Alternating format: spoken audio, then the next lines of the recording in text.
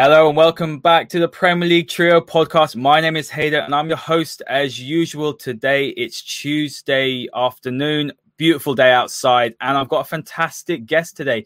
I don't think my guest today needs any more introduction, but I'm going to say it anyway. Rob Blanchette, obviously United fans will know him, very, very familiar, very big presence on Twitter. He's a journalist, he's a presenter, and of course a Manchester United fan. So Rob, without further ado, I'm delighted we're doing this today, but welcome to the podcast, mate. Thanks for having me on. No problem at all. And look, we can't start a United podcast without mentioning the Jadon Sancho. And look, a lot of reports, conflicting reports coming out. It seems to be British media versus German media or European media. Dortmund are saying we had a deadline. British media are saying personal terms and agent fees are okay, because I spoke to a few journalists, but there's European ones saying they've never been a problem. It's just mayhem as usual with United. Whenever they chase a big player, it's a saga upon saga. We're familiar with that. And look, do you think it gets done? Because I think that's the first question I'm going to ask. And are United in a situation where it's a now or never with a player of that caliber? Now or never. I think Manchester United do understand that they need to get this deal over the line one way or the other if they want the player long term. Obviously, he's a long-term target for United. He's kind of seen as a building block to the future. It's obviously what the football club want to do with that number 7 shirt. But ultimately, will it get done in the next few weeks? It is up in the air, and it's up in the air simply because the fee for him is extraordinary. It's a big, big fee. It's not a fee that any football club would just pay unless they're 100% happy with the rounder deal, and I'm including wages and agents' fees and everything else that goes with it. There is still definitely an enthusiasm from Manchester United to get the deal concluded. The player wants to come. Dortmund will sell. The only deadline is the 5th of October. There is no other deadline. I think we should just dismiss that out of hand. But it really comes down to how all the fee adds up in terms of United's outlay, and they've also got other targets. So if you're just going to buy Sancho, I don't think that would be too much of a problem. But there are other positions that they're looking at. Yeah, absolutely. I think, look, I've done a few podcasts. I've done one with Kieran Maguire about the finances of the club. And when you look at the sheer waste that we've had under Jose Mourinho, under Louis van Gaal, now with COVID and no fans coming in, it's a big chunk of United's revenue, 110 million per year, and it matched their revenue. So cutting that out from United, and also United have spent big. They spent big last summer, probably close to 200 million on Maguire, Wan-Bissaka, obviously Bruno Fernandes. But do you feel, and this is something that gets leveled a lot, that the Glazers only spend, I don't agree with this, because if you actually look at it, they spent 1.2 billion, they spent it badly. But do you think that it's fair to say the Glazers don't spend when it does matter? For example, Jose getting second and then pulling the plug that summer on the transfer dealings, Oli getting third when it looks seemingly impossible to even get top 4 in December. And now what you have is a situation where he needs to be backed, he deserves to be backed, he's earned the right to be backed, but they're just not doing or showing the same ambition that the fans and the manager has. Again, I would say wait until the transfer window's over. I think that's key in this scenario. I know fans are always desperate for news and they want to see players coming in. Obviously, Chelsea have had this glut of players come in, and that's pleased their fan base. I think with the Glazers, ultimately, they're businessmen. They are about profit and loss. They're about the money they can take out of the football club. As you just highlighted there, they have invested, but they've invested badly. And that's the bottom dollar. The recruitment team that have been there for before, obviously, Ole, they've done a really bad job, and we've known it. We look at the players that United have brought in. So I still think there is a bit of that kind of stigma there with the board, because Manchester United have got a board full of non-football people. And I think that is an issue, and I think everyone in the game believes that's an issue. If you don't have a director of football, then how can you actually have a direction as to where your football club goes? It's so hard because Donny van de Beek's a great signing, and if United get Sancho over the line before the transfer deadline day, I think most Manchester United fans will say, right, we're ready to go. But then there's other positions that we can look at and we can wax lyrical about. We can talk about defenders, we can talk about fullbacks, we can talk about defensive midfielders. You can go on till you're blue in the face from Manchester United. It's the story that keeps giving. But the Glazers are not football people. We've said this before, and they've never hidden away from that. They're always going to be the type of owners that take a dividend out of the football club. But the money that they have put back in, they've just spent it really badly. Yeah, I think there's a misconception. I'm sure you saw the Swiss Ramble phenomenal thread yesterday, which was going around and doing the rounds on Twitter. And I think a lot of people are saying, wow, they've taken 89 million in dividends. But I think people have to understand, in the grand scheme of things over the last, 5 years, I don't think that's that much money for Man United. It's a fraction, obviously, of what the revenue is. I think the problem is when you look at the interest payments, the debt, all of that totaling about 838 million. One of my biggest complaints is that when they came in through the door, there was a big opportunity to improve the stadium. And what I mean by that, I'm not asking for a brand new, brand spanking new 100,000 seat stadium. Increase the capacity to 90,000, because when you look at how much they put into infrastructure, you can't say they haven't invested in the surrounding areas of Old Trafford, like let's say a Manchester City. They haven't invested in Carrington. It's pretty old compared to you look at Spurs' one, obviously in the documentary, it's state of the art. They haven't invested in the hierarchy, like you said, the director of football. They haven't invested, I would say, in a strategy as well going forward. But that's what the director of football will bring. You can't go from David Moyes, who shouldn't have been appointed, but a defensive style of play, to Louis van Gaal, possession-based. And then you jump straight from the polar opposite to Jose Mourinho, who is, whether you like him or not, he has a certain style of playing, which isn't in keeping with United's values. But when he does get the backing, it's boring, but it's effective. But they weren't fully invested in that. And now you finally got a manager in Ole Gunnar Solskjaer. I know you're a big fan of his, who understands the club, understands the values. Perhaps you can maybe say his tactical acumen isn't at the top level. I think that's fair to say, but he's obviously doing something correctly. Like now you're thinking, come on, you've got to push forward with this. Otherwise he's going to be left out to dry come December. Yeah, I think firstly what I'll say is I'm not a fan of Ole. Objectively, I looked at his record when he came to the football club, and like you just said there, he doesn't have the acumen of a Pep or a Klopp or other managers, even kind of talk about Pochettino going back. But what he has done is press the reset button at Manchester United in terms of signings, in terms of style of play, but also in terms of expectations. Now, he's come to the football club.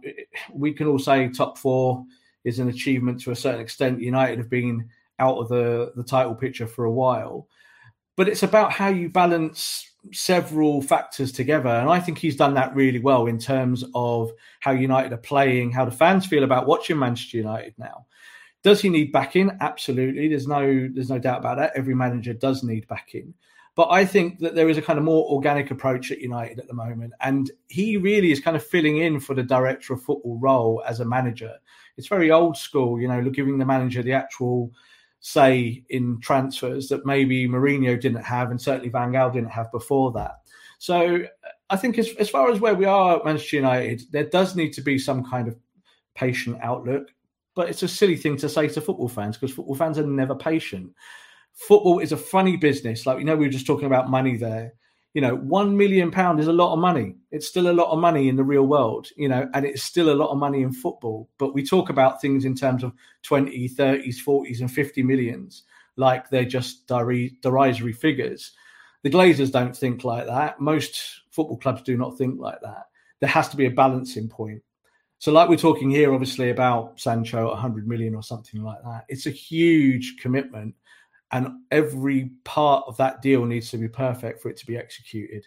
The other side of it is, because it's not just a club and a club speaking to each other, there are all these people in the middle. And these people in the middle are what hold up deals, agents, third parties. So for the Glazers, there is this issue in the sense that because they have plenty of contacts across Europe, they've got a great kind of relationship with clubs abroad and all of this. There's no issues with those things. They've got great relationship with Dortmund, but it's more about how do they look at their targets, how do they execute it, and then give Ole those players. They've done that with Van der Beek. They got him for a discount, or what I would call a COVID discount. He would have gone to Real Madrid 6 months ago for a bigger fee, and they're looking at it player by player. They have active targets all the time. But I do think, I keep saying it, football fans do need to be patient. I know that every day of the week they just want more news. And that's kind of where our function comes in. Like you said about Twitter, we talk about these deals, little bits that we know, people that talk to us. We can't obviously talk about sources and things like that, 'cause that would be incorrect. But United have been doing business quite assuredly behind the scenes now for months. And it's just if they can get them over the line. They can't always get them over the line. That is part of the football business. But I do think that we'll still see incomings in the next week or so. I agree with you. I think that is the point, isn't it? What I see a lot, obviously, you're a journalist, you're in the media. And what I really hate seeing is that when a journalist says something, look, transfers can change in a split of a second, can't it? You could have, for example, the Griezmann deal years ago. He was going to sign for Man United. They got a ban. He decided to stay. A lot of top reputable journalists did say Sancho's joining United, but you see in the comment section, I mean, I'm sure you get a lot of maybe nasty comments and not so nice comments, saying, "Oh, I'm not going to say I know you're not this, you're not a fraud, obviously." But I've seen people even having a go at someone like Jan Fortoft. I've had seen people have a go at Christian Falk. People who, in the footballing world, I hate this tiering business, because I had Jamie Jackson on and he was fantastic, really insightful. He was Jamie's great. Yeah, Jamie great. So helpful, brilliant guy as well. And I hate when someone's made this tiering and then they just, crap all over journalists. And it's really sad, isn't it? But that's the way it is. A transfer hinges. It could hinge on one or two details, fine details. It could go from pretty much agreed, couldn't it, to not. And look, I agree with you. I think United will make a couple of signings, and I'm not naive enough to think they're not working on things. But I'll be honest, I have doubts on the Jadon Sancho deal as the time goes on. For me, it's a must. But would you entertain the idea of Gareth Bale joining on a year loan? That's the question, isn't it? I'm not hot on Bale for the simple reason that I think that he has a lot of injuries.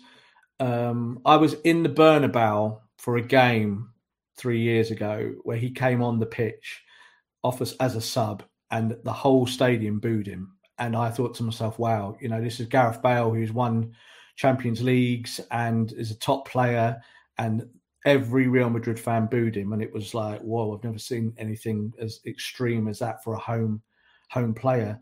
And I think that's more to do with kind of how he's been at Real Madrid. But would he have an impact at Manchester United?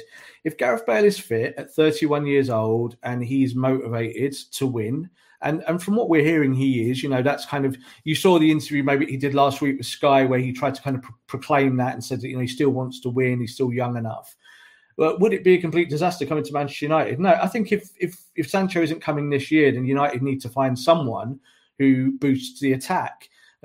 As it stands, I think Manchester United's front three is one of the best in the world. I'm absolutely hot on our front three. I think they're great. They've got the right balance of kind of endeavour and youth and finishing. And if we started the season with those front three going forward, I would be all right with that. But I do think Gareth Bale, there might be a place for him at Manchester United. If you look at all the alternatives that we're talking about for Sancho, and let's say, for instance, Sancho is deferred for a year, and I think that is, as it stands, the more likely option as to what will happen.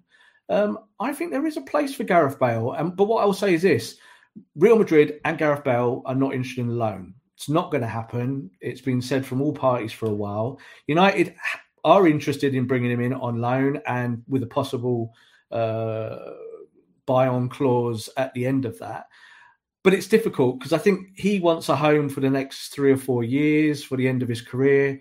If Manchester United are maybe using him as a kind of make weight in the Sancho deal as to show Borussia Dortmund that they will go elsewhere, he might not like that. And I think that might be where we stand today. And I think that's why Spurs are still the bookies' favourites, obviously, to bring him in. Would I bring in Gareth Bale if that was the last option? Yeah, I would, because I think he's good enough. And I think if you bring in a bit more experience into that attack, when we've got 3 younger players, obviously, Martial's not exactly a kid anymore, but, in terms of experience, I think it does pay back dividends. And I do think that he would be a success at United. But of course, that's only if he stays out of the treatment room. That's a big if, isn't it? I think, look, there's 2 sides to that story with Gareth Bale. Some people think he's got a terrible attitude. But as you just said, that story is very telling of Real Madrid fans. And that's why I always say, when we'll talk about Pogba later, but I will touch on him, that people say, I always think, why would Paul Pogba go over there? Because he's exactly the sort of player they're going to get sick of after two games. The white handkerchiefs. I think they're one of the worst fan bases out there. There's a lack of patience, spoilt. I mean, they win, but I think they're a nasty, nasty club. As Sir Alex said, I wouldn't sell them a virus, even though he sold them Ronaldo, Van Nistelrooy, Beckham. The list goes on. Yeah, but no. Let's move on to a few more rumours before I want to go into Ollie a little bit more and the season that's just happened and what is to come ahead. But strong rumours of Sergio Reguilon today, especially last night. It broke that it looks like he's close to United. I think it'd be a fantastic signing. I'm not too hot on Luke Shaw. I think Luke Shaw's definitely, he had a terrible injury. I think coming back from that and being able to play at all is phenomenal. That was a pretty heartbreaking injury. He was on such great form. He was looking like the player we spent 30 million on.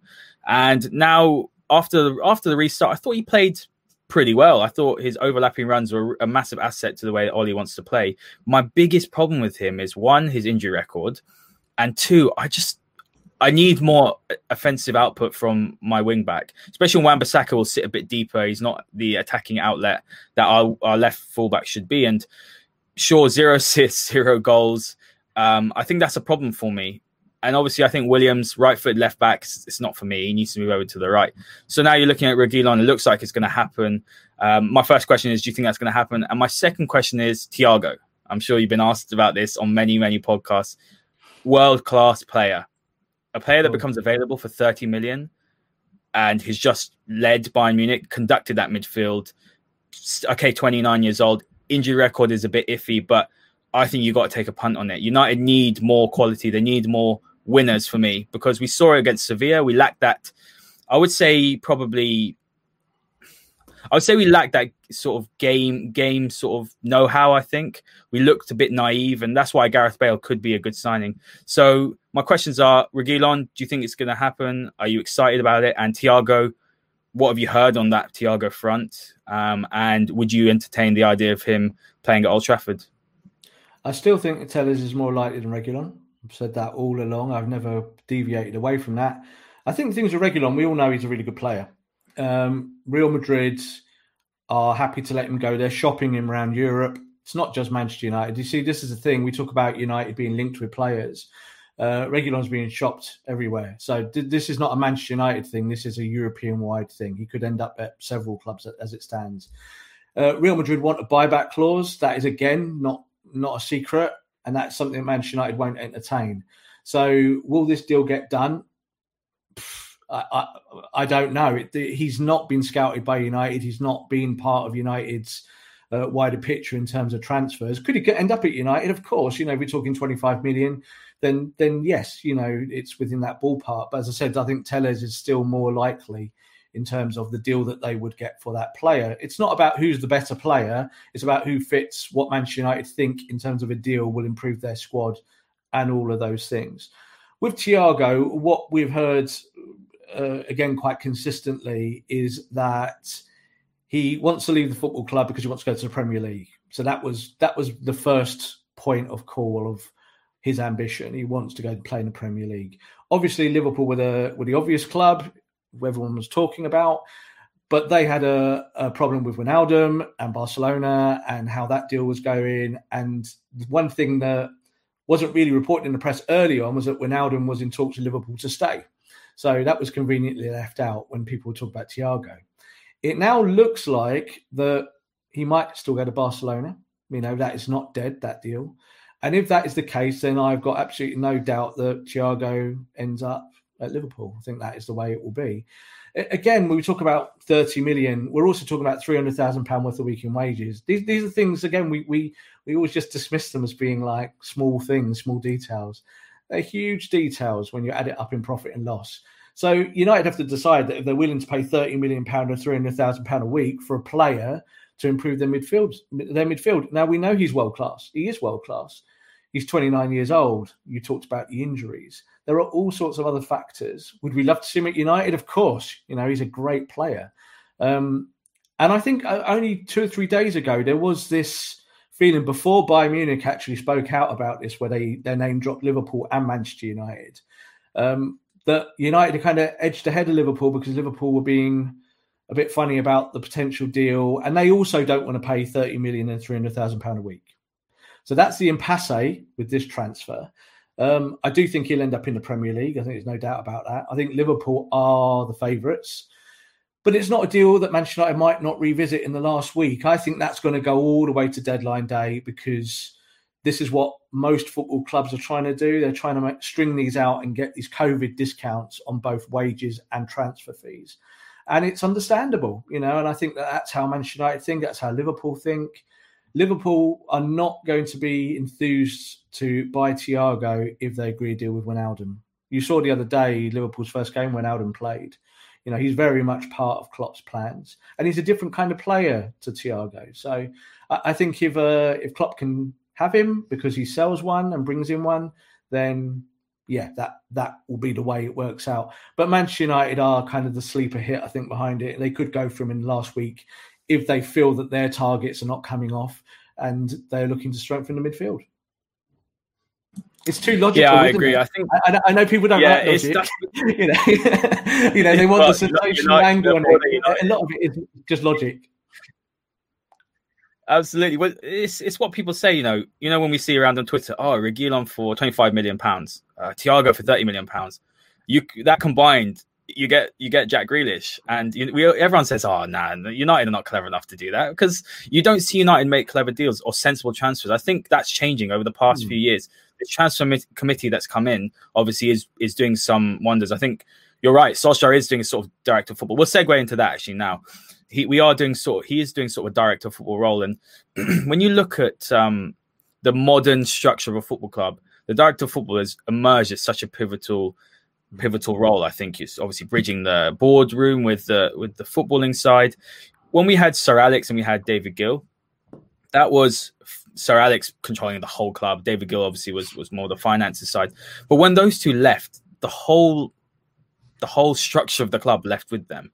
United, the first thing they should have done was invested in the structure. Whether anyone thinks Arsenal are a good side or not, we know they're not particularly great. But what they did do, Mislintat came in, Edu came in, Sanlehi came in. They tried to supplement so that the way I always look at it is if Oli left tomorrow, and we've already said he's not the best tactically, but if he left tomorrow, we'd be in the same situation again because the whole club the whole plan would leave with him. And this is the problem that people have, I think, with the fact we don't have a director of football. It should be, look, a manager is a transient position. I was looking up a few statistics earlier. Since 2012, the average longevity or reign of a manager in the English Football League is 14 months. Yeah.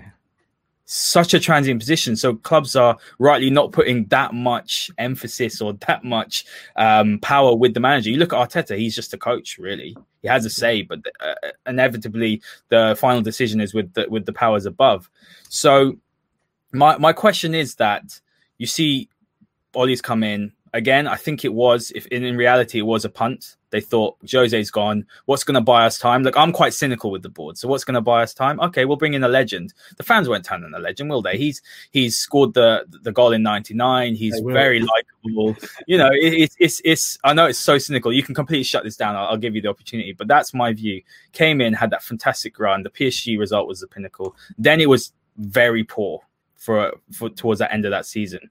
And I will be honest with you, I had doubts whether he should be the manager. I thought Mauricio Pochettino for me was always the target. He should have always been the target. Then we had that summer where we invested fairly heavily, didn't sign Bruno Fernandes, massive mistake. Now you come up to December. I'll be honest with you, and I've been very clear about this. And I think it's important as a human being to admit when you're wrong, to also accept that, and to also accept that, you know what, maybe you need to give credit where it's due. Come December, I did a podcast and I was so angry after the Burnley game. I laid into Ollie and I thought, this is it. You got to go. Bruno came in, the whole complexion changed. Pogba came back, Rashford came back, and we saw a fantastic end to the season. So Ollie deserves another chance. But my worries are that in 2 or 3 years' time, could you see United winning Premier League title under Ollie? Because is he tactically good enough? That is where my issue is. So talk to me about how you assess the progress under Ollie, whether you agree with anything I've just said. And if it's rubbish, just shut me down, Rob, because that's fine as well. That's good. That's all good. Let's take it point by point. I think, in terms of the Glazers' relationship with Ole and what they were thinking in terms of after Mourinho. They gave Mourinho a big contract. They saw him as kind of the future of the football club in terms of being able to win a title. As we've touched upon before, we know that with Mourinho, it's his style of play is an issue, and also about how he manages football clubs, especially from year 2 to year 3 onwards. So the disaster that ended up being Mourinho in those last few months was kind of expected. I do think with Ole, they brought him in as a temporary measure. We know he came in as an interim. But at the same time, I don't think United at that point were seeing him as any kind of long-term manager. Obviously, after the initial success, they gave him this contract very quickly. What I will say is that contract is minimal. It's not a big contract. He's not on the biggest wage in the world. He's on a very good wage, but he wasn't given a kind of Mourinho-sized contract. And ultimately, for United, it was a kind of like, let's see where this goes. As soon as they gave him the contract, United flopped. We saw that, didn't we, at the end of that season? It was awful. I think like every manager, you have to kind of give someone 12 months or around that period and then judge them after what you've seen. And that's how I kind of do it as a fan. I always try and think in the first context as a football fan, what do I see with my eyes when I'm at games?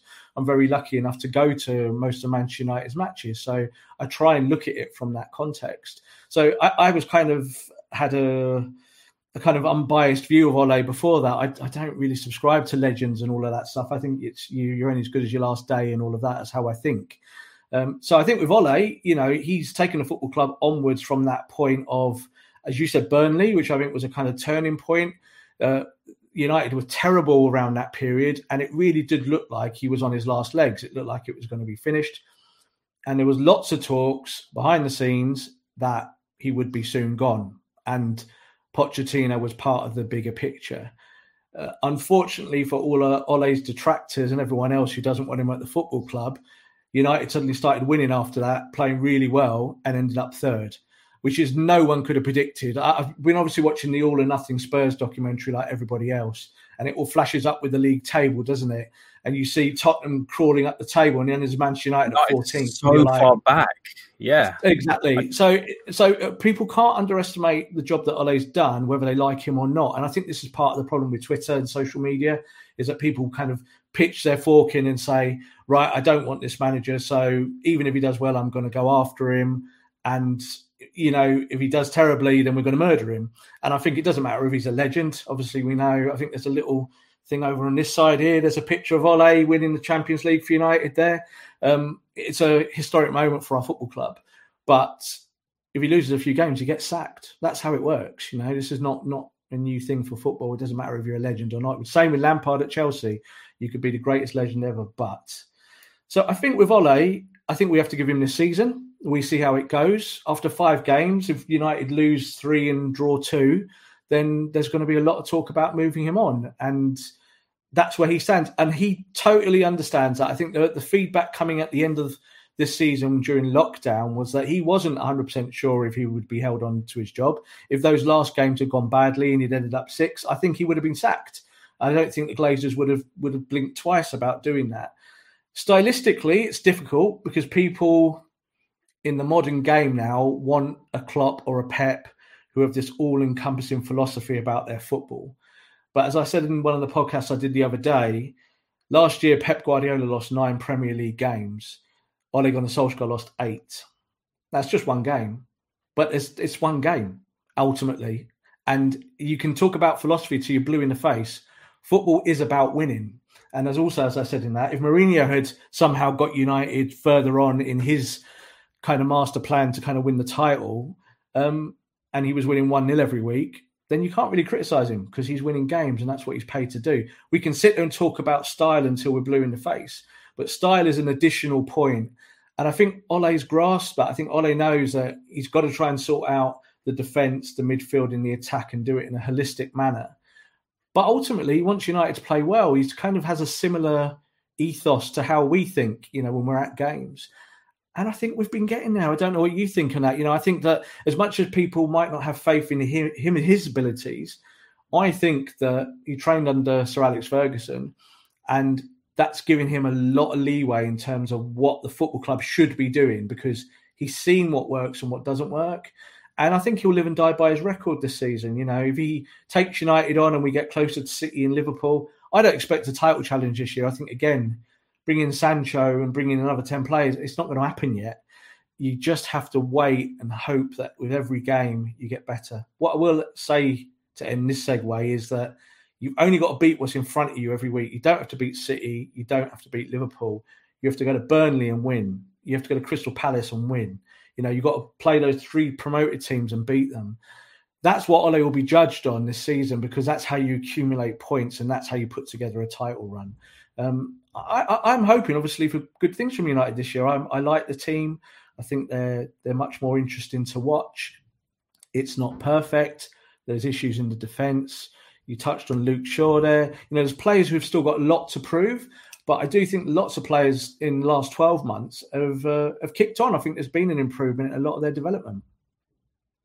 Yeah, fantastic answer, Rob. Fantastic answer. What I will agree with is that this whole, you know, you pitch your fork in and that's it. I'm not going to change my opinion. It's a real problem in Twitter. And, you know, what people will do, I've seen it happen to you. People will dig your old tweets out. And then because one little event will happen and then they'll just take out the contents completely. And then they'll do that. And it's happened to me. It happened to me recently as well. I said Ollie out. I remember categorically tweeting #Ollie out. And then I said Poch in, and someone dug it up. Like, I haven't got as big a following as you. I'm growing slowly, but, you know, obviously my face is out there now. So I've now got a track record on what I say and now what I tweet. But I'm not one of those to go and delete my tweets. But what I will say is that there's definitely improvement on the style. And I was having a sort of back and forth with someone on Twitter yesterday. He's someone I get on well with, but he's just so... He can't see anything that Ollie does well. And he's saying, oh, well, Klopp would have done this and Guardiola would have done that. Yeah, they probably would have with our squad. I'm not denying that. I've never said Ollie's the best tactician. We know he's not.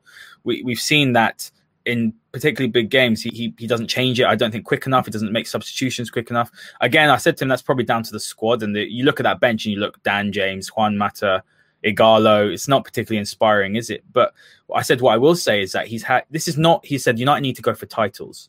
But yeah, we do. We're Manchester United. But then we also have to understand that football comes in cycles. It's not our time to win. We've had immense success for God knows how many years. And it hurts to look over and see, unfortunately, Liverpool, Manchester City, and other teams in their basking in the glory right now. But what I will say to him is that this is not United after Fergie. This is 7 years of terrible investment, manager change, mishmash of players. This is not United of top 2. This is United 4th and below, to be honest, 4th and 6th. Very rarely we finished above 4th twice, I believe, under Jose and obviously under Ollie. I say it's got to take time. You can't expect it to change overnight. But where my frustration will be leveled at is the speed and efficiency of our business. I just want to ask you quickly before we move on to the midfield and Pogba and other topics is, I'm frustrated at the way we conduct our business. We long everything out. You know, sometimes I think we're doing it because it's a PR sort of spin on it, but it's not a PR spin with the Sancho deal, for example. You look over at Chelsea, you have mentioned they do their business phenomenally. Different business model, different ambitions. I don't think the Glazers have the same ambitions. I don't think they're aligned with us fans. But do you share that view as well, that the speed and efficiency is not good enough for a big club? Partly. I think the issue with efficiency comes from not having a director of football. You know, we touched upon before there with Fergie and David Gill. In those days, David Gill was the director of football. Essentially, he had a football background. He was very smart and savvy, incredible contact book. And he went and did the work for Fergie while Fergie managed the team. That's how it worked. That was their kind of dual basis. And most football clubs work like that. You know, David Dean and Arsene Wenger at Arsenal, that was how football clubs were structured.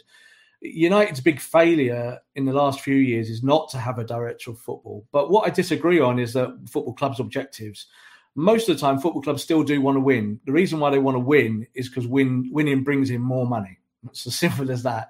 You know, the Chelsea board, obviously they have a kind of oligarch owner who has money to burn and will put that money into the football club. And that's the big difference between, say, the Glazers and even FSG or any American consortium, and maybe owners from the Middle East and Russia. So that's the kind of difference there in terms of how football clubs are structured. I think Manchester United do play a PR game. I'll say that as a journalist who works in the same kind of field, in the sense that if they buy Jadon Sancho in the last week of the transfer window, who wins the transfer window? Manchester United. So Manchester United want to win the transfer window every time. That's the bottom dollar. That is absolute truth. People think that these deals should be conducted 6 months before and that you're done and you get them into pre-season and that's what's important and get them mixing with the other lads and all of it. It's not really how it works. These are business transactions, and business transactions do take time. And ultimately, timing comes down to what you're trying to achieve. And if Manchester United buy Jadon Sancho with a week to go of the transfer window, everyone will say, wow, amazing business, Manchester United. And nobody talks about these last 6 weeks ever again. It's over. But we have seen it with previous targets. You can go all the way back to, say, someone like Wesley Sneijder. You know, you can go way back there in terms of that. Or even with Di Maria, it was a similar kind of way that it looked like it was on and then it was off and it was on and it was off. United have had these transfers in the past where sometimes they work out. Paul Pogba worked out. And sometimes they go for a player and it just doesn't come off. You know, you can go all the way back to Ronaldinho, and that was during Fergie and Gill's. Oh, sorry, that was obviously at the end of that period where Ronaldo came in, but it was at a time when Manchester United were looking for a superstar. And football fans were outraged, this is pre-Twitter, that Ronaldinho didn't come to Manchester United. It was like everyone was horrified because he was coming. So this is not new, and I think people think it's new that United conduct their business in this manner, and this is just about the Glazers. It is partly about the Glazers in terms of how they structure the football club. They are primarily interested in their dividends and what they take out of the team. But it's also how most teams do work. You know, I don't subscribe to this that other teams have different kind of ambitions. I think Manchester City, in terms of the way that they have their resources and their funding kind of structured, that they can quickly go and do a deal like that if they want to go and do it. But they're still thinking about shirt sales. They're still thinking about things that Manchester United think about, commercial endeavour. They're not just thinking about, you know, if this player comes in, do we look good? Most boards are not bothered if they look good or not. They're just interested in doing the business that they think will further their agenda.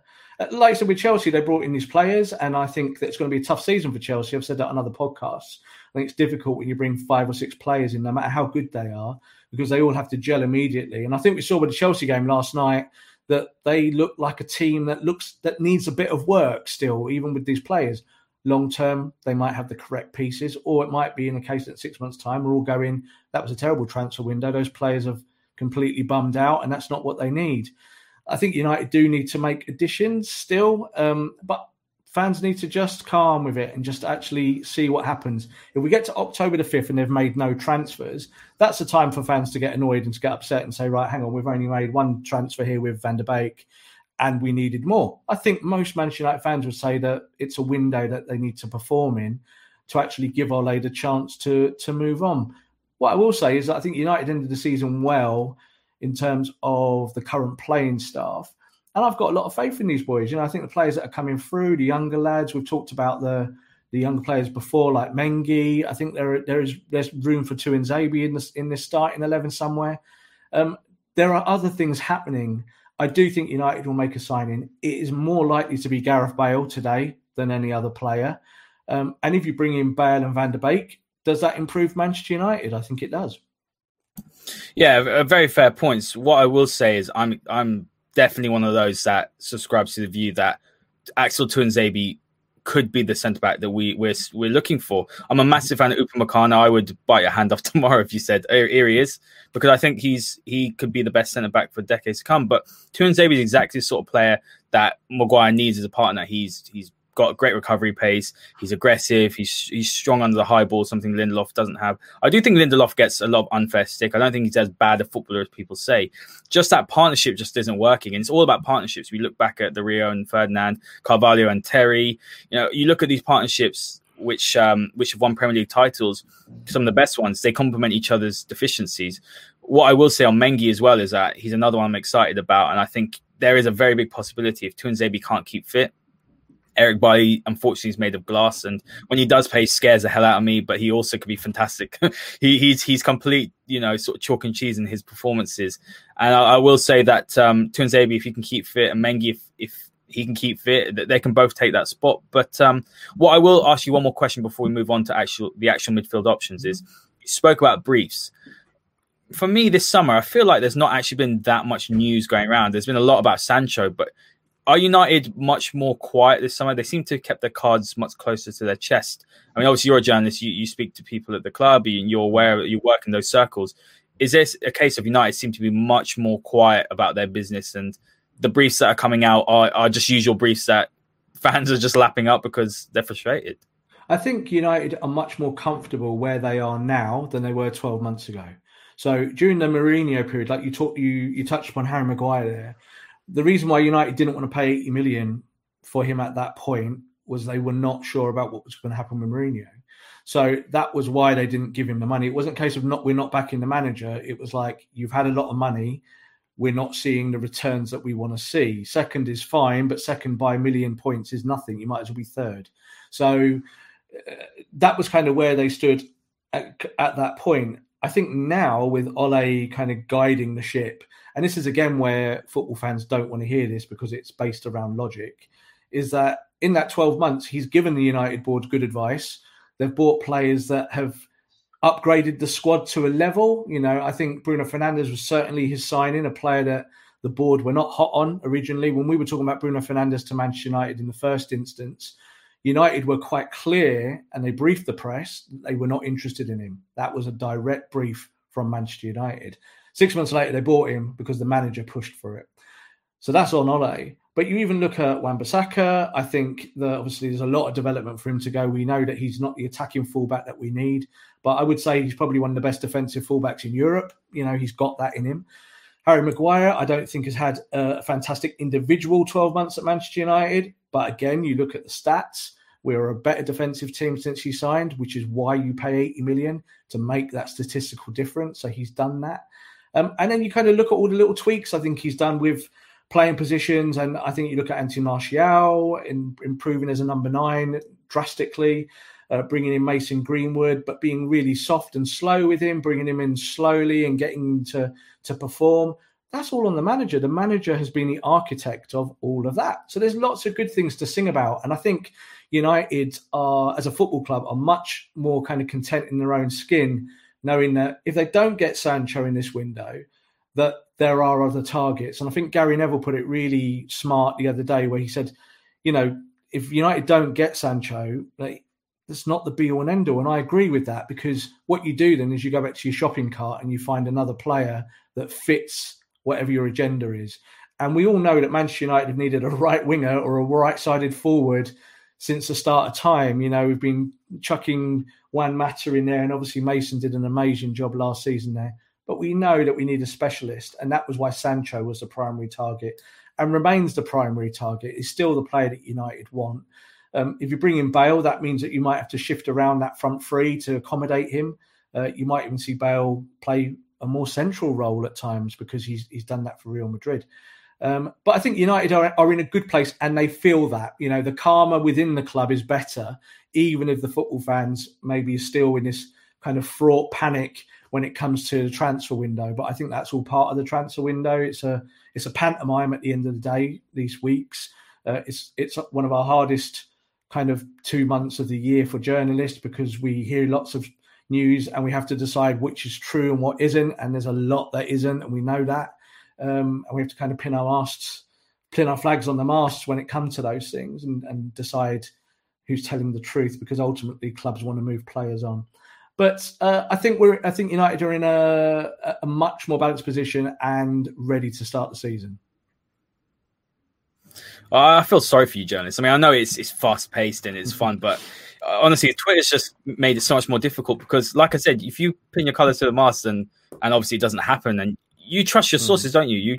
Everyone's got different sources, and you trust them. And I think that's why people think Fabrizio's up there with the best, because, you know, he's someone that probably doesn't put information out. I've seen some that are awful. I feel bad saying this, but some of them they just regurgitate anything. Yeah. I'm sure you know there's a few like that, but you know the best ones are the ones that are a bit more measured and they wait. But let's move on from transfers, because I hate transfers, and I'm all about what happens on the pitch. I love the analysis, I love the tactics, I love talking about things, you know, on a more of a broader context. And I'm looking forward to talking about that later. But let's talk about the midfield options. you're looking at United's midfield for years, I think, even under Sir Alex. Remember when we were linked to Strootman? Obviously, Wesley Sneijder was one. Nico Gaitan was another one. Those names. But you had Van der Vaart at a time. I mean, I'm 25, so how old was I at the time then? Probably 14, 15. So you had Van der Vaart was always linked. You had João Moutinho was linked as well at a time. United's midfield, and then they brought Scholes out of retirement. So United's midfield, I think, has always been strong. I think maybe the last decade, it's been an area which we haven't been able to, one, control the game, which is what we did with Scholes and Carrick in midfield. I never felt we replaced Carrick, which is why I want Thiago. And I think what we struggled to do as well is that there was that calming presence. That's why Toni Kroos would have been a phenomenal signing, wouldn't he, when we were linked with him? And so when you're looking at that midfield now, and suddenly there's a lot of options. You look at perhaps the defensive area with Nemanja Matic. Big fan of him. I think he's a very underrated player. But he's aging. He can't play, I don't think, more than once a week. Fred is one that divides opinion. I think he had a very good season up until the restart, and form dropped off. He wasn't in the team as much. Not a £50 million player. I don't think he's shown enough, but he offers something different in the squad. He's got legs, he's got energy, tenacity, great attitude. I think that's important. Having a level head is important in any football club. Scott McTominay is another one who splits opinions. Some people, I think one of my problems with United fans is we all love our players that come through the academy. It's part of our values, our culture. I'm more happy seeing a Greenwood go and perform than the Sancho. That's me personally. But you have to also take into account that someone like McTominay, you got to also assess him as a player. If he wasn't an academy player, would he be at United? Would United go and spend the money on him?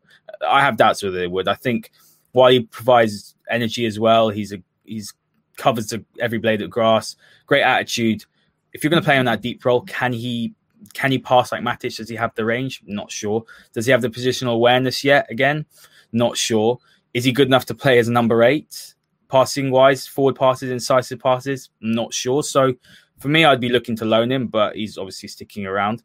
Good options. Then you look further forward. You've got Pogba, obviously. Bruno has been a fantastic signing. We don't need to say any more about him. Van der Beek is very shrewd as well. Do you see a situation where United go and play Van der Beek, Pogba, Bruno together? Or is that just against the smaller sides? Or would you definitely still be going for a Matic, Pogba and a Bruno? I think 70% of the time Manchester United will play those three. It's going to be Pogba sitting as the quarterback, as I call it. You're going to have Van der Beek doing more of the box-to-box. And you're going to have Bruno being more of a number 10 this year than he was, say, last year. Even though he obviously led the press, I think you'll see him playing a lot closer to Martial through the centre next season, simply because of Van der Beek's presence. I think when you look at the whole midfield collective, I agree with you. I think Manchester United have been weak in midfield for years, and that goes back to maybe even the last 2 or 3 years for Fergie. When United beat Arsenal 8-2 at Old Trafford, the starting midfield was Anderson and Cleverley. Yeah. So it's been a problem for years. One of the reasons why Paul Pogba left the club when he was a kid was that there were players playing in front of him that were not as good as him, even as an 18-year-old, 17 and 18. And he was seeing, Rafa da Silva starting central midfield in cup games rather than him. So obviously when he came back to the football club, I think many people were looking for him to be this kind of all-encompassing figure to lead the midfield.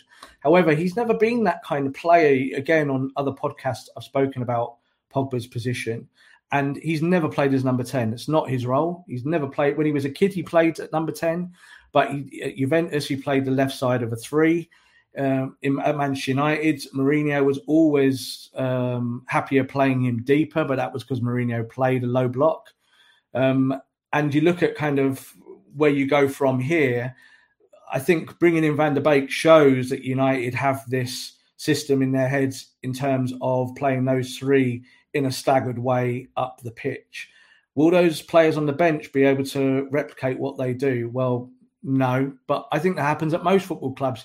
You do get teams like Man City who've got an incredible bench, but most football clubs really struggle to have true depth, like for like. We talk about having 2 players for one position. That's the philosophy at the end of the day, but it's not always the actuality. It's not always reality how that works out. I think, Fred showed last season that he's got potential in terms of minutes. I think when United play the big teams next year, where they play City or Liverpool, Matic starts, He'll be the guy playing as a number 6, as a traditional screener in front of a back 4. Pogba might have a little bit more of a kind of visceral role in those kind of games. But I don't think that we're going to see anything mind-blowing next year tactically. I think there's a much more natural feeling about where players are going to play. And Paul Pogba, where does he want to play? He wants to play exactly where he's playing. I know, again, fans don't want to hear that. He's happy playing what would be a modern number 6 role. And what I mean by that is it doesn't mean you're a defensive midfielder. You're not screening. It means that you get the ball deep and the game is in front of you. That's what he wants. He wants the game in front of him. He wants runners in front of him. He wants someone like Bruno who'll work, and someone like Van der Beek suits him. That's why United, I think, have brought him into the football club. He'll go and do all of that kind of busy work in the centre and in the centre of the pitch. So I think the midfield is so much better than what it was. You mentioned Scott McTominay there. I was someone who was not hot on Scott on the early days, but I'm a big fan of his. I think last season he kind of hit the buffers a little bit, and at times, didn't play well when maybe you were expecting a little bit more from his production rate. But he's not really in the squad for that. He's in there to kind of fill a gap and to provide energy, and he's not going to be this. He's not going to be Thiago passing the ball out from the back and being this world-class midfielder. But not every player in your team can be world-class. You've got to have your Darren Fletchers. You've got to have your John O'Shea's. Football clubs are built on people who do the work, as well as having all these star names that can do all the beautiful stuff and all the flair. It's about balance. So I wouldn't want Scott to go on loan this season. I think if there's any injuries, he's going to be needed. And he's proved that when he gets to run of games, he can perform. He scored that brilliant goal against City, obviously in the derby. I was there with my son. It was an amazing moment to see that ball from right in front of us go in. It will go in history, that moment, in terms of as a winner from 40 yards, 45 yards. And I think that Scott kind of plays like a fan. He's a football fan, and he plays that badge on his chest means something.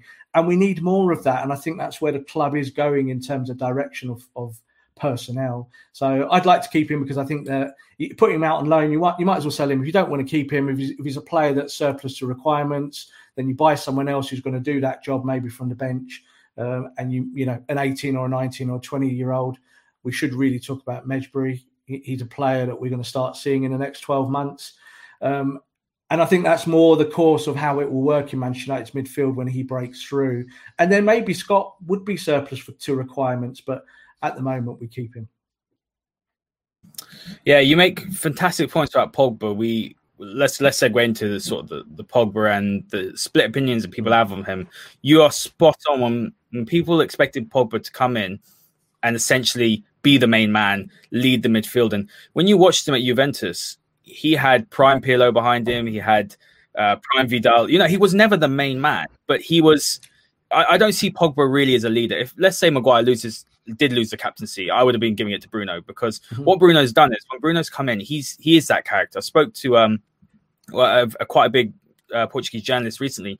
He said to me that Bruno Fernandes, he's not surprised at anything he's seen from him. He said that he's always had this character. He if anything, he actually embraces the criticism, or he embraces the pressure, and to be the leader and to be the one that the focal point is on. And you've seen, as Bruno's come in, Pogba's performances have just shot through the roof.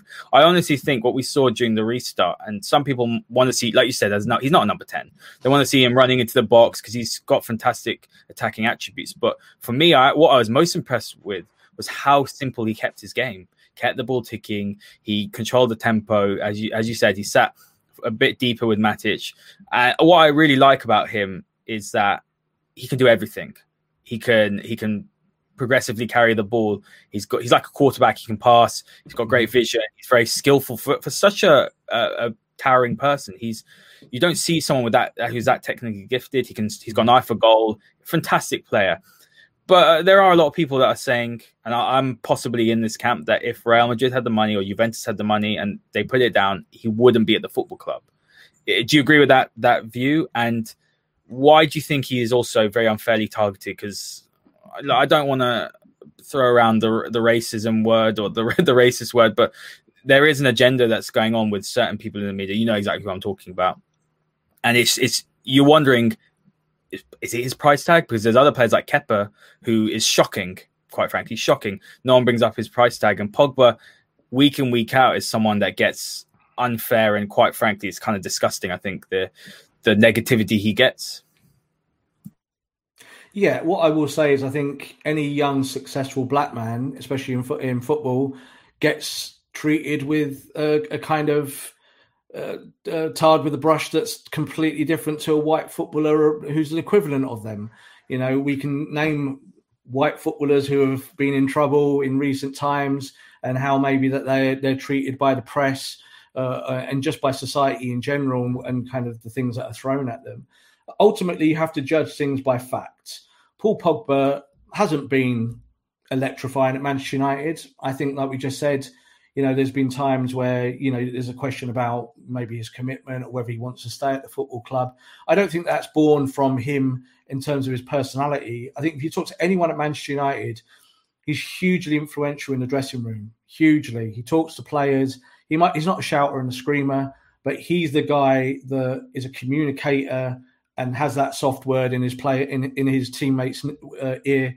You'll see it on the football pitch as well, constantly. He's constantly talking to people, and it's something that people don't talk about. You know, I always watch it at United, and I always think to myself, that will never get highlighted, even though he's the guy organising and telling people and saying, move out. And obviously we saw Bruno do that, and Bruno got a lot of credit for it. Oh, look, we've got a guy now who leads.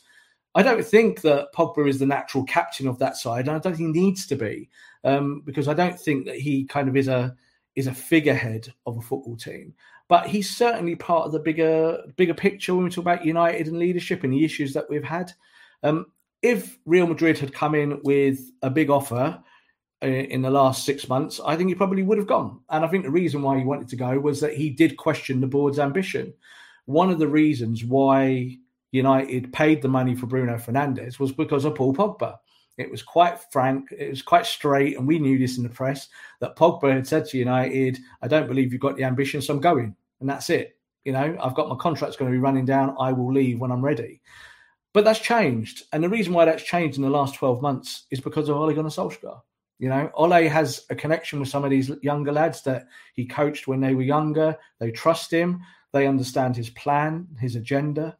And these are things, again, that Ole doesn't get credit for because they're kind of the hidden parts of the football club that maybe we don't see on Twitter every day or we don't see every time on a football pitch. Pogba is a big part of Ole's plans.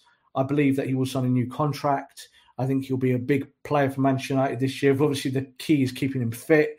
This injuries, the two injuries that he had were fresh injuries. He's never had them before. So he believes that he'll be okay in this coming season. He's not going to break down, but of course you can never tell those things. I get why some football fans find him an unpopular character at United, but I don't think it's his fault. He doesn't go out drinking. He never involved in scandals. He trains like a complete machine all the time. And I think he does the bits that he's supposed to do. But he has this social media presence that puts him in the firing line and he becomes then an easier target. And I think the only thing he can do is really step away from that. But the problem is that Paul Pogba himself is a cottage industry, both for his agent, both for third parties and for Manchester United. They want Paul Pogba to be Paul Pogba, the superstar. They don't want Paul Pogba to be the quiet number 6 at the back. So I think that he does get a lot of aggravation that you could put down to being racial. I do think there's a connection there. I wouldn't say that every criticism of him from either a pundit or a journalist or a football fan is always based on race. That would be crazy. I think he has bad games like every player does. I think his last 5, 6, 7 games for United this season, I wasn't particularly impressed. Whereas obviously when he came back from his injury, he looked great, didn't he? Straight away, he looked like the influencer on the pitch. And when he came on that day and won the penalty for United in his first game back, you can see Paul Pogba's got everything. You know, he's a supreme world-class talent. It's now up to Ole to find the correct method to get the best out of him. And I think that he's motivated to do it. And I think if United felt, and I've said this again on multiple podcasts, Ole Gunnar Solskjaer does not suffer fools gladly. If he thought that Paul Pogba was going to hurt his team, hurt his ability to win titles with United and trophies, Paul Pogba would not be at the football club. Now he would be gone. Because Ole has proved that in 12 months. Every player that he's not happy with has gone and gone fairly swiftly. And I think we'll still see it before the window here, more players to leave. Because if you're not part of his plans, Ollie doesn't want you on staff. He doesn't want you as part of that unit. He'd rather operate with a smaller playing staff and have the trust of those may start in 11. But we know that United need to strengthen the bench and other positions. And that's obviously the ultimate goal. Yeah, absolutely. Fantastic answer. And something I want to just touch on quickly before we talk about the next topic. But you do say that obviously Paul Pogba, that social media presence, you're right. He doesn't drink. He doesn't mess around. He's never in a scandal. He's Muslim and he doesn't drink. But I think also what we're seeing is it's been disgusting the way that it's been reported. And I think what has struck me massively is that Phil Foden was in exactly the same situation, but nothing is being written about him. Phil Foden's the one with a kid and a girlfriend. Mason Greenwood. Look, I'm not condoning the sort of the NOS hippie crack, like whatever. But you know what? I'll try and ask you, find any 18, 19-year-old that hasn't done something like that. That's my first point. I'm not condoning it, but he's a public figure. He has to understand. But the other thing as well is that you have the situation that happened, obviously, in Iceland. Foden's got off scot-free. And what's happened is United have done a fantastic job protecting Mason Greenwood, but the Wolves are in for him. And look, you're in the media. I don't want to insult everyone in the media because not everyone's like this. But what I have seen is you saw it with Beckham, you saw it with a few others, that when a player is being built up in the British media, there are certain sections and certain cores of it that just can't wait to just knock them back down. Mm-hmm. Yeah, totally. And I think with Mason, this is going to be a lesson for him. To be fair, like he did an interview recently before, obviously, all of this kind of last couple of scandals. And he said, I'm kind of expecting stuff. I've been told that, I'm going to be targeted. I'm told that I've got to kind of be professional. And I've been told that I can't stay on my PlayStation all night and play Xbox because I've got to be at training the next day. Mason Greenwood is a kid. He's just come out of being a child. So there is this transition in terms of maturity. I think that both of the stories, also the England one, and obviously what we've heard recently with the hippie crap, which I think is a completely ridiculous term in terms of what it actually is. It's crazy to compare it to crack. It's a silly thing. It's a right-wing tabloid media ploy to kind of put that out there. He is going to be judged because A, he is a Manchester United player, and B, he is a young black man. And he's been told this. And it's funny, isn't it? Because on the other hand, you look at someone like Marcus Rashford and obviously all the kudos that he's gained in the last few months across the world, in terms of reporting about this black footballer who's a local lad in Manchester and has done all these great things locally and now doing it nationally. And he's obviously been given big pats on the back, but he also knows that he'd only have to put 1 foot wrong. We saw 12 months before where he was pictured with Jesse Lingard in the hotel room and it all blows up, even though they didn't really do anything. They did things that young lads do on holiday. So I would judge things, I think, individually. I don't think Mason Greenwood's done that much wrong, and I don't think Manchester United believe he's done that much wrong. But it's a lesson learned for him. He is going to be held to a standard that white players in his position do not get held to. It's facts. This is all about systemic racism in the UK and in the West. This is how it is. Even ourselves here, any person of colour, if you're a journalist or whatever, you are held to a higher standard than your white counterparts. This is just how it is. And, when someone goes after you and attacks you because they don't like your journalism, quite often there'll be a racial comment in there. So you have to suck that up and do the right thing and report it to Twitter and do those things, get that person banned or blocked, because it's the only way of doing it. We saw Neymar the other night, didn't we? Obviously punched the guy because of what happened. Really, what I'd have preferred to have seen is that Neymar just walked off the pitch with his team, because that would have been the statement. That would have showed the system that if you do not tackle racism and find a way to solve it, there's going to be no football. And that's the best way to do it. And I think with Mason, the best way he can come back at this is exactly how Bex did it when he had all of that in the World Cup. And that is you come back and you win trophies and you stick 2 fingers up to both press and opposition fans. Ultimately, we want to win titles at Manchester United. If Mason Greenwood scores 20 goals this year and does it with flair and panache and everything that we know that he is, we're not going to care what he does. He's not a bad lad. And I can say that straight off. People were saying he's like Ravel Morrison and all this. Ravel's situation was so different at United in terms of the company he was keeping and all of the stuff that was going on behind the scenes, his training or his lack of it. Mason's not like that. Mason is a good young pro. And we've seen, haven't we? We know the reason why he was in the England squad is because of what he's achieved on the football pitch. He's getting no extra points from Southgate just because he's a United footballer or anything like that. But you're right to make the comparison to Foden as well. I think Phil Foden has had almost no criticism as part of this. But Phil Foden doesn't sell newspapers. Manchester United footballers do, and that's the bottom dollar. Yeah, fantastic answer, Rob. Honestly, I couldn't agree more. And you're right. Look, I've had it. I've had things leveled at me. You have. Even in school, I've grown up in a really, white area. I'm very lucky to have had, I grew up just outside Reading. So I've had a fantastic education. Parents have given me everything. I don't look at things like black and white, but even when you're in school and you're the only coloured person, that you don't notice these things until when I went to university and I had more coloured friends and more in touch with my culture.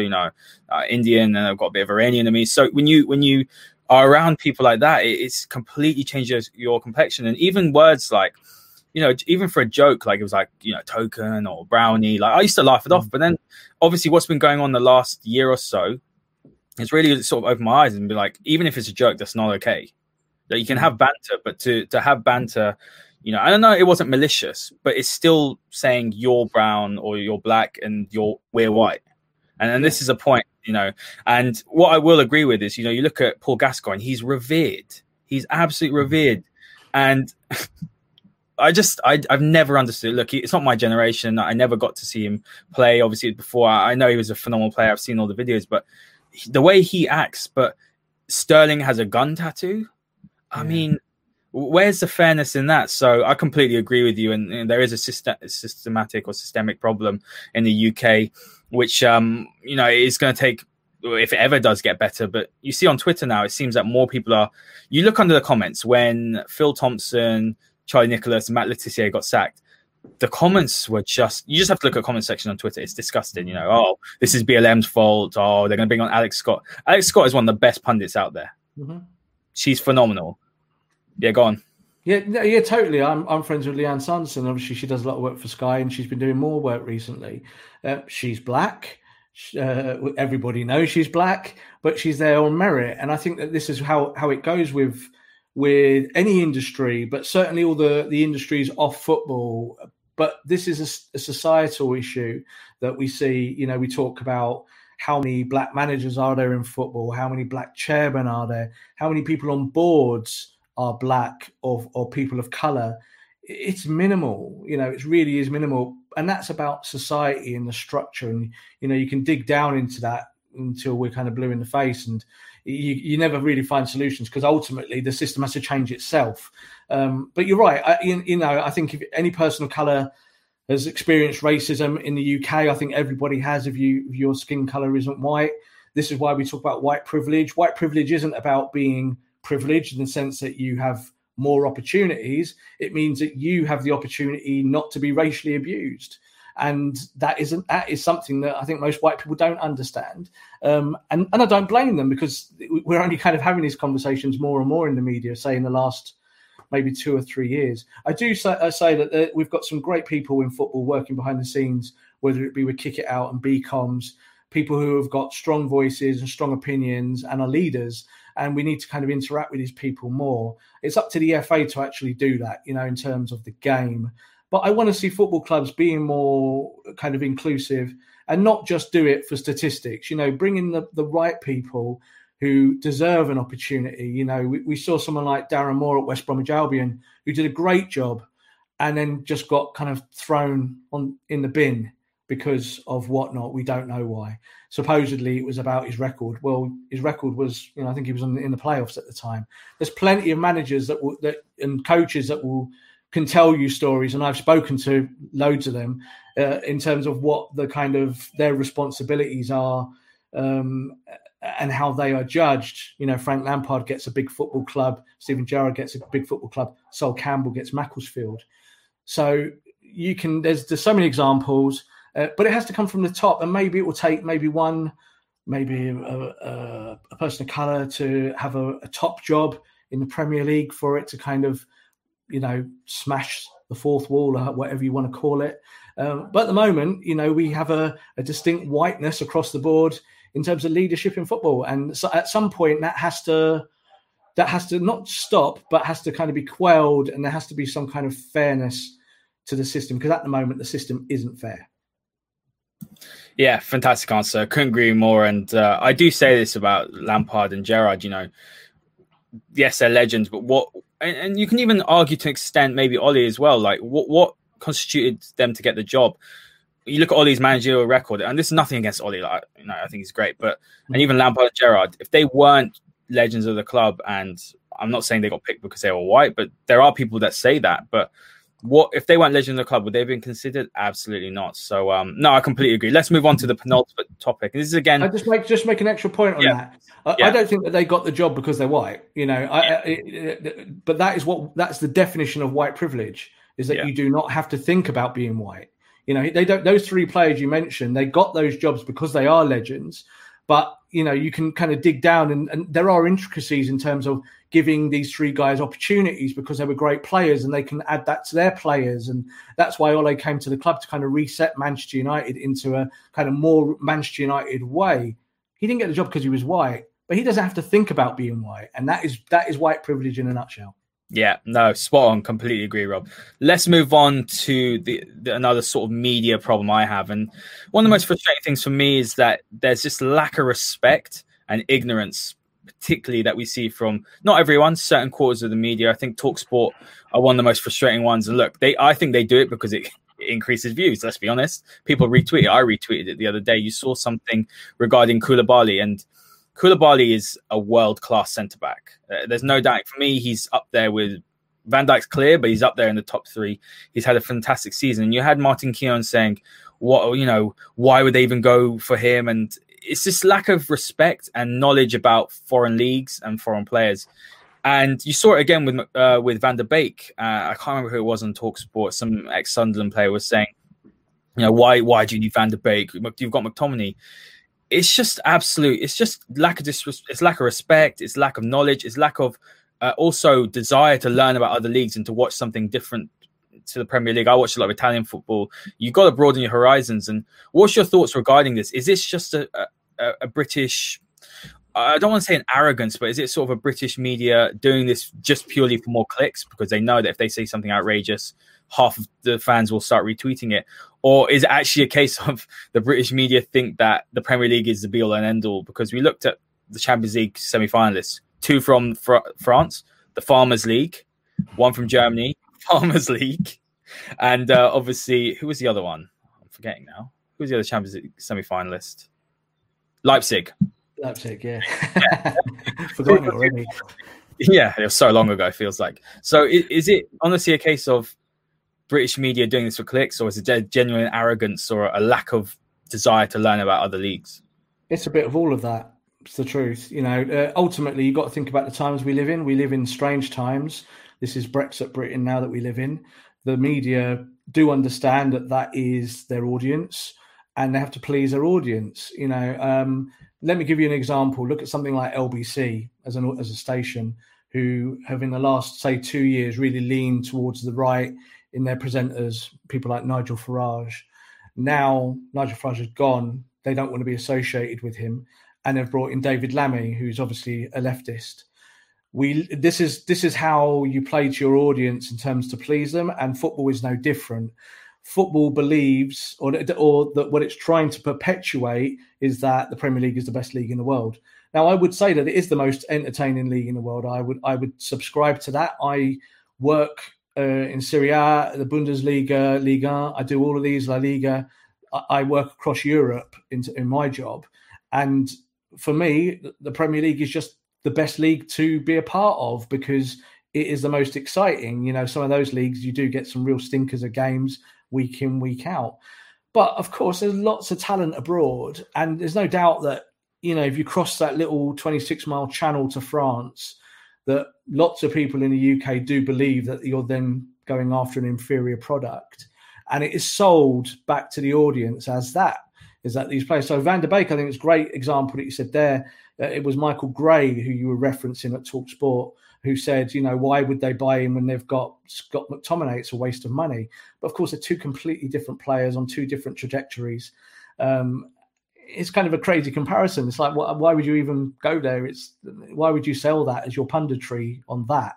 And that is a thing in certain organisations. I think TalkSport again are a kind of organisation that have started to try and balance it out. They now have female presenters and black presenters, and we've only got to go back a year ago or 2 years ago when we were talking to people like TalkSport and saying you need to correct your house and actually have these people do these jobs. They're now going that way, so it is improving.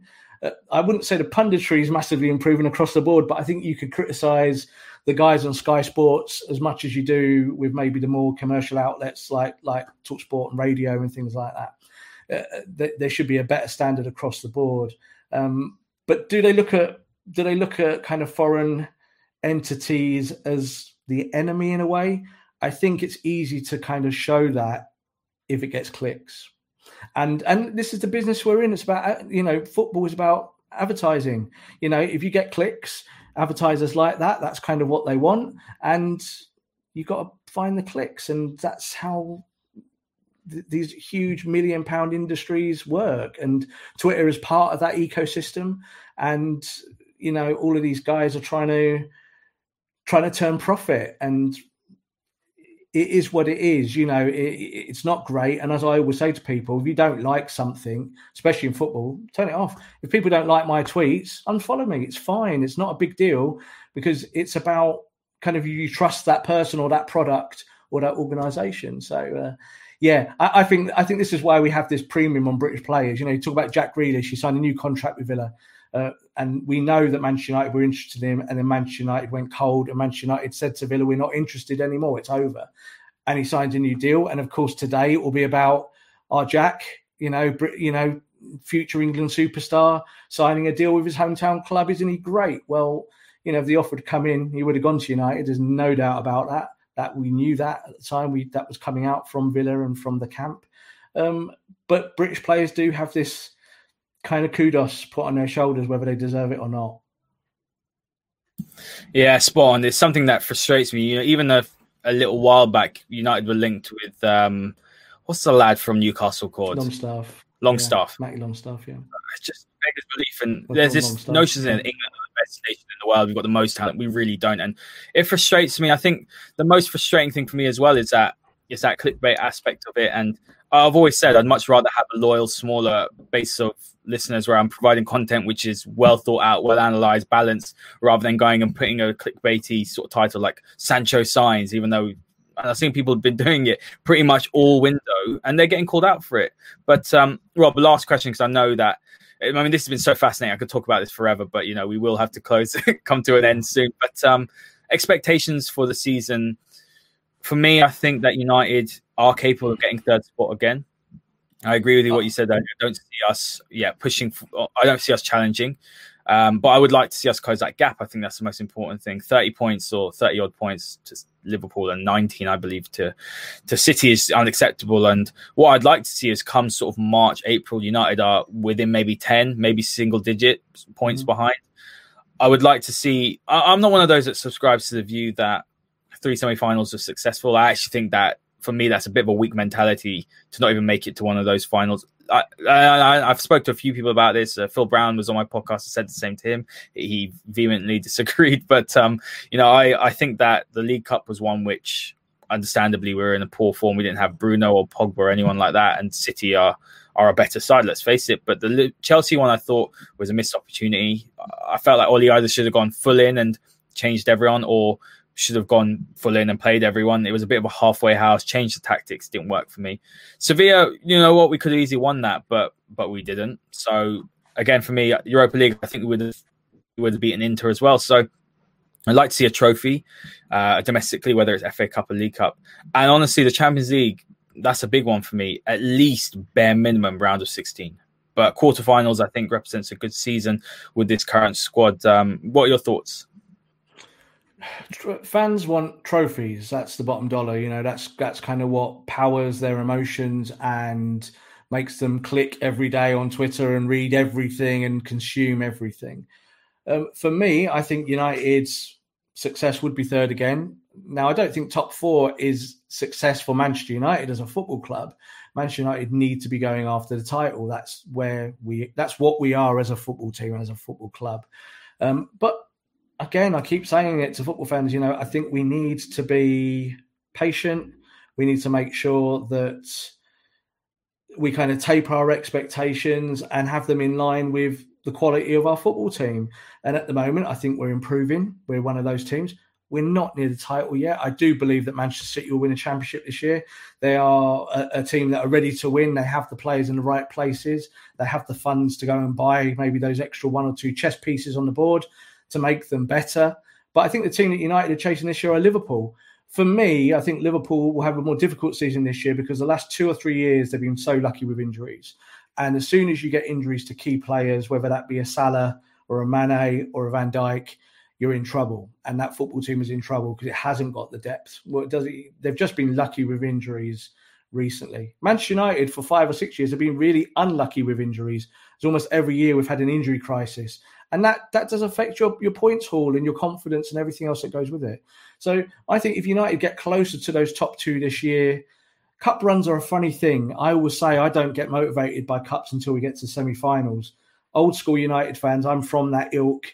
Remember the days where winning an FA Cup was success. I think, did Van Gaal winning a FA Cup in his last year, was that success for the club?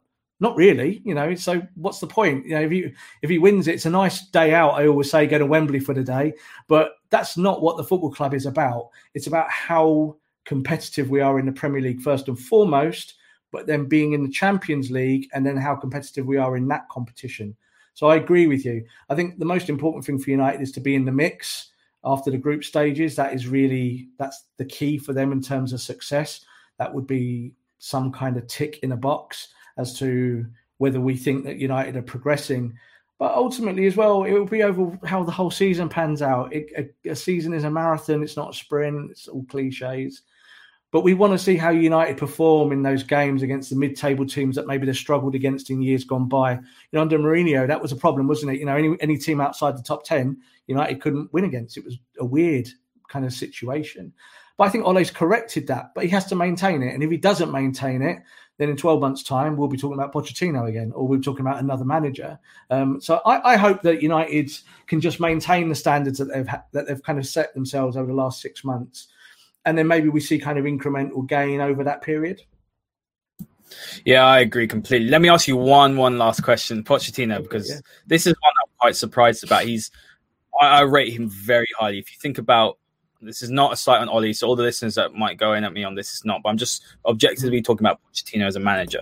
He went into a Spurs side and he obviously was someone who could develop young players, didn't necessarily spend a lot of money, almost transformed a club which is known as underachievers and bottlers. Well, they still bottled it a few times, but they were a regular Champions League outfit under him. Champions League run to the final, perhaps a little bit lucky, I would say, but they still did a good job. He still did a good job. Why is he not in the job right now? What have you heard? Because I know there were some people saying that, very reliable people were saying United had spoken to him behind the scenes when Ole was struggling. But looking at now, the Barcelona job is gone. I fully expected him to even be in contention for Juventus. I know his salary is very high.